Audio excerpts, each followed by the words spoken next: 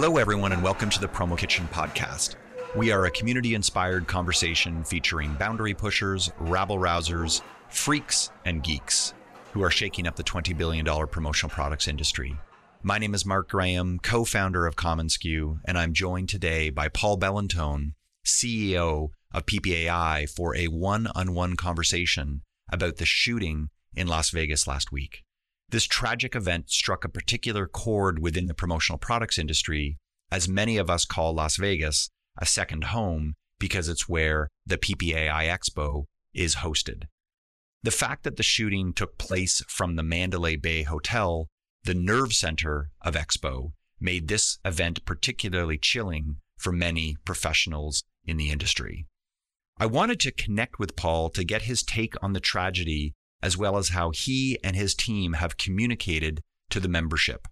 I also wanted to take the time to understand how Paul and his fellow association management colleagues responded to this, not to mention taking a deeper dive into what actually goes on behind the scenes to ensure that Expo is a safe and secure experience for all attendees.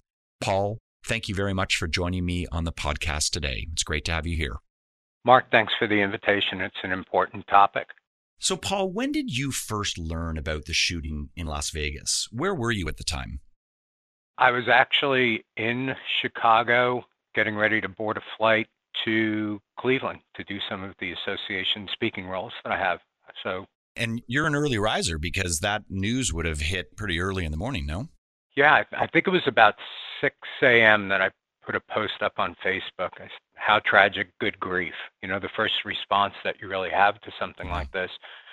I think by about 6:10, I was on the phone with our director of expositions, Daryl Cook.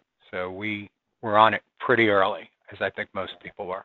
Take me back to that initial reaction that you had. I mean, I know that you wrote on Facebook. I certainly saw that when you posted it, but you know, you're the CEO of this large and complex organization. I mean, what were you thinking at the time?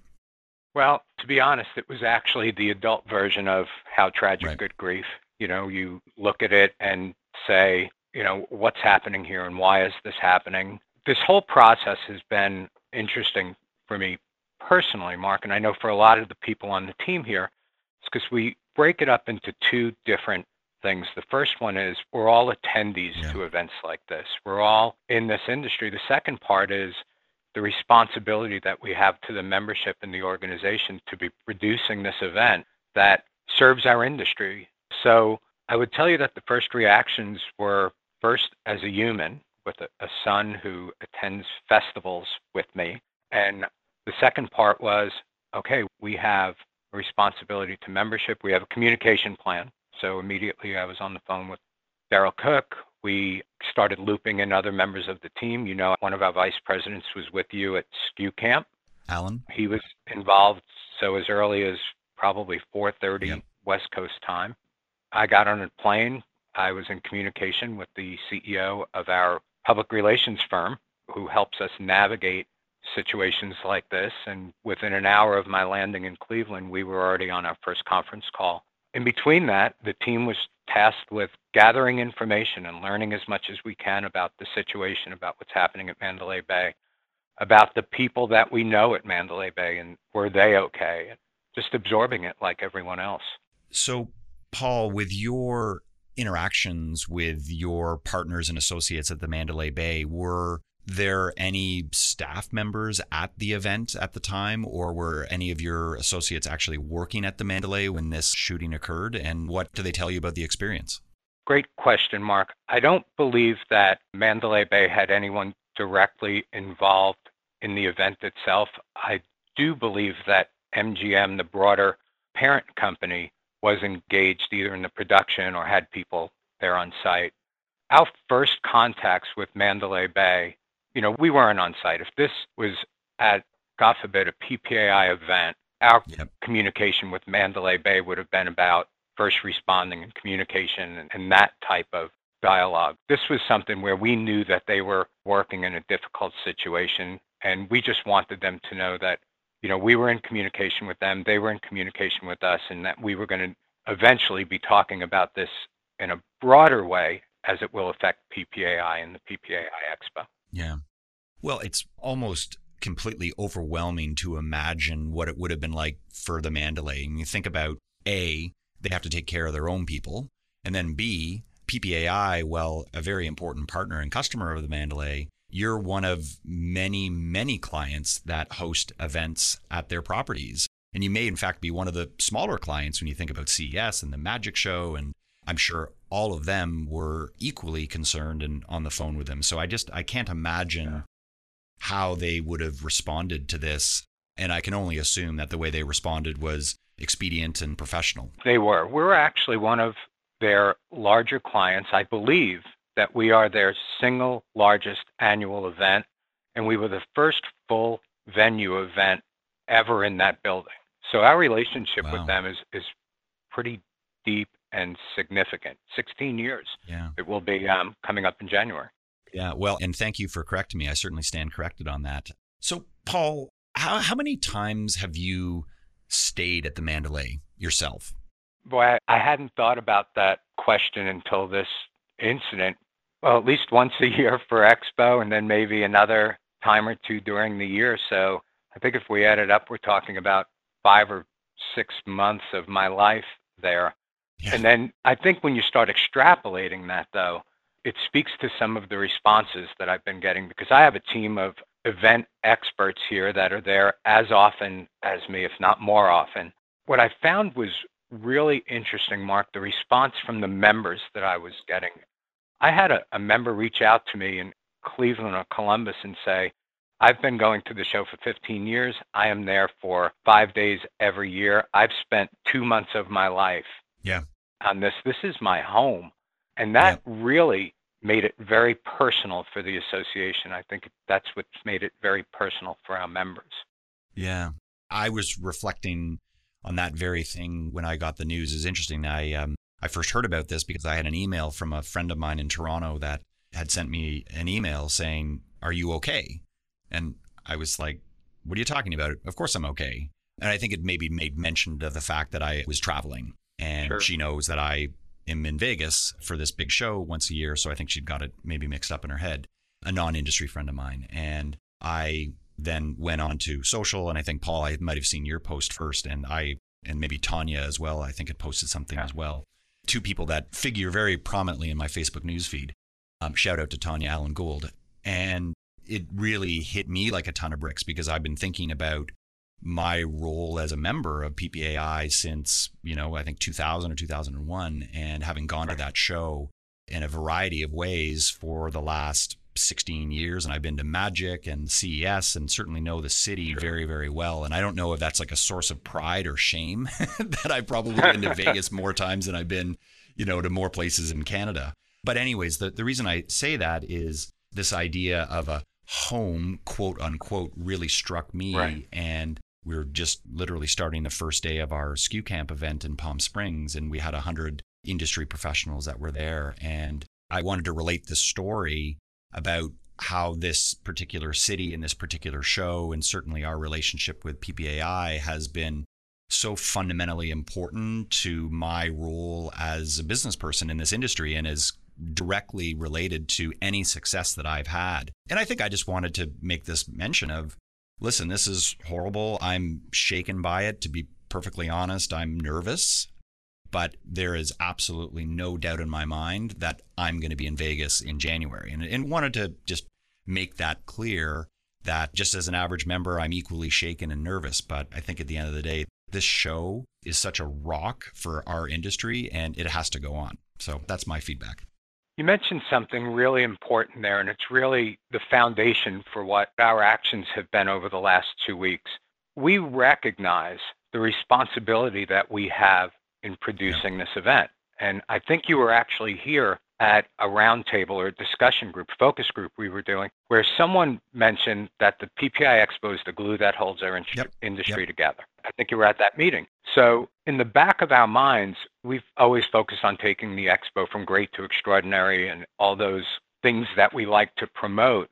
But really the responsibility to make sure that our members have a safe environment that's conducive to doing good business became even more forefront over the last 2 weeks. And I think that has been the rallying cry Yep. here in the office with my team. Well, I want to say we probably have 12 or 13 staff members directly responsible for the production of this event. And, to take a little bit of a look behind the curtain, they're not association management professionals. They're event and meeting professionals. So, this concept of safety and security at events is baked into what we've been doing with the Expo for since the beginning. decades. I think what this has done has given that team some more context about the importance of all of that training that they've had, and then really how that plays out into things that you just talked about, like, hey, this event is not just a place where, 22,000 people gather for a week in the desert. It's something that they take back with them for the other 51 weeks and actually turn into business and success. So it's an awesome responsibility. Yeah, no, for sure. It's a wonderful ecosystem. That leads me to this question, Paul, of really on behalf of the typical member of PPAI. I think there's a lot of us that come to Vegas and come to the Expo and really have no idea what goes into producing a trade show and a conference at this scale. I think that most people come and say, hey, it works, it runs itself, and that was a good experience. Are there any things that you would like to share with the membership as to like what really goes in to producing a show at this scale? Like things in the background that maybe the average member would completely take for granted or have no idea that PPAI is doing, but just works because it works. Oh boy. Yeah. I was telling we have a team of event specialists that literally spend tens of thousands of hours producing the event. And it takes dozens of contractors and the support of an entire events and meetings community to pull it off. The fact that our members can go to the event and not have to think about what it takes to produce the event is the magic of events, right? Yeah. Your clients want to know how you were able to magically get that product and that creative idea into a product and into their hands on the date that, that you promised them. Yep. That's the magic of what you do. This is the magic of what my team does, and I am amazingly proud of them. I looked up a couple of things. PPI Expo is actually an IAEE certified event. We're one of only 27 events out of the thousands of events in the country that are certified by the International Association of Exhibitions and Events. And part of that education process, part of that certification process has to do with event security. So we have that. We sit on industry security councils where we're actually helping draft the policies that become standards in the events industry. We have a team of people who are CEM certified, which is Certified in Exhibit Management, all of these which encompass a safety and security element to it. The same way our certification in our industry has a product safety element to it. Right. So we do so much on this along the way. I think it's important for the members to know that we've been doing this long before that there was this tragedy in Vegas. We were doing this long before the events of 9/11. It's part of what this team of professional does on a day-to-day basis. Right. So, yeah, there's a lot that happens behind the curtain, and we like a lot of these things to happen behind the curtain.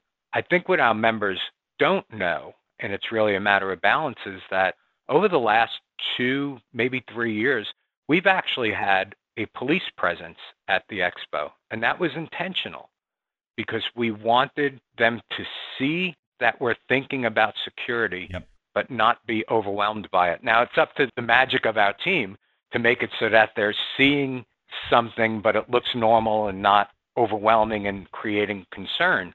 So again, I think the fact that the member can go to the event, have an incredible experience, and not think about their safety is a testament to what the team is doing.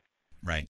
I think that that's absolutely critical. And I mean, I think you go to any event, Paul, and it could be a nightclub and you see a bouncer outside, or if you go to a larger conference and there happens to be security there, or, I mean, you talk about the music festivals that you go to with Ben, your son, you see security there, you see police officers, and I don't think that you see them and fear them. You see them and go, this is an event that has checked all the boxes and I feel safe and secure here. So I think that the fact that you're mentioning that is not something that would scare the typical member. I think if anything, that would instill a sense of confidence that they're walking into an environment that takes their safety seriously. It's about striking the balance, Mark. Yeah. What you want to do is protect, but you don't want to prohibit or paralyze. Exactly. I mean, I can put armed guards in a lobby. I don't think that anybody would be any safer because of that. I think that they would actually be more concerned. Yeah, exactly. So it's always about striking the balance and being appropriate to the event that's being run. Right.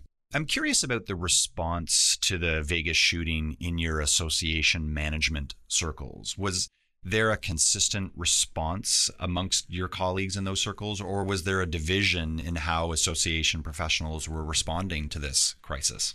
Well, my non-scientific approach to this survey on this would tell you that for those associations that have not been on the forefront of this, they are getting involved in it now and they're talking about it now.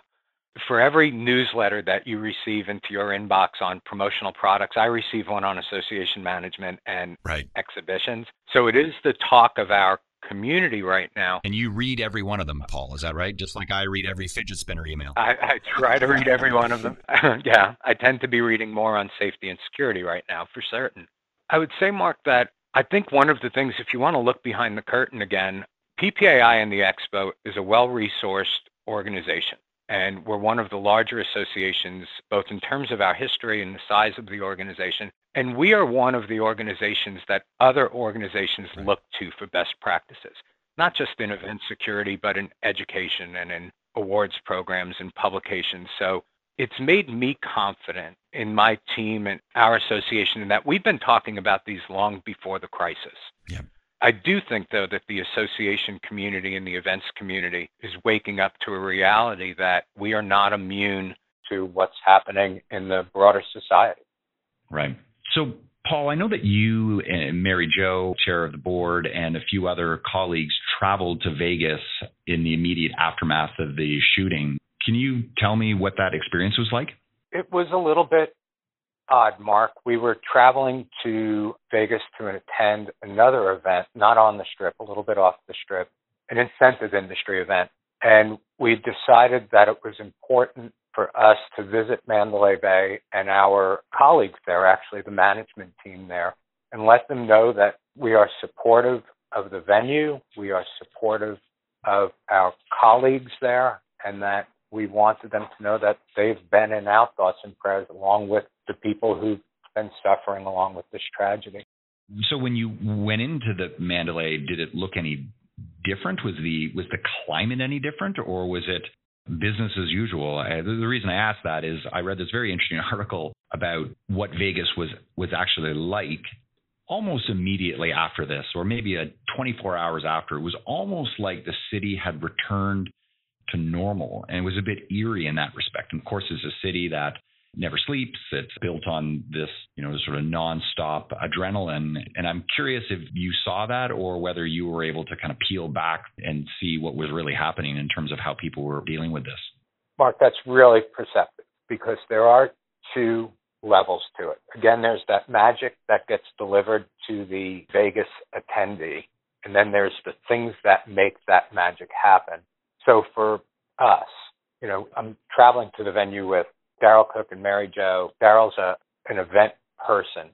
And immediately we noticed it separately, but brought it together, that all of the billboards, the electronic billboards on the road from the airport to the center that, would promote a show here or there, are now some version of the Vegas Strong. And I don't know that the average Vegas tourist is really paying attention to the coordination that it takes to make something like that happen. But we did. We noticed that. We thought, oh, what a great touch. It's present, but it's not too much. When we got to the facility, I actually didn't walk through the casino, so I can't tell you what the tone there was. I went through the back, closer to the convention center, and there were people at Shark Reef, and there was actually a meeting that was going on. The Tableau conference was going on, and I actually knew a few people who were attending that event, and the contractors were in there moving in their next event. And in the parking lot on the way into the building, I hear the music coming from the pool area. So you're right. From a pure attendee standpoint, outside of the knowledge that something very different happened here, yeah, it was pretty much, I hate using this term, but tourism as usual. Yeah. I do know that Mandalay Bay produced 2 events specifically that week following, and there were 126 other events in the city during that week. Yeah. That said, we met with the management team. We actually met with the president of Mandalay Bay and our direct support team, and it was a team, from my perception, that had been performing triage over the last week, both with the community, with the staff of the hotel, imagining, how traumatic it was for them. The magic behind the scenes was, what was happening behind the scenes was a little bit more labored than it normally is to produce the magic on the front end.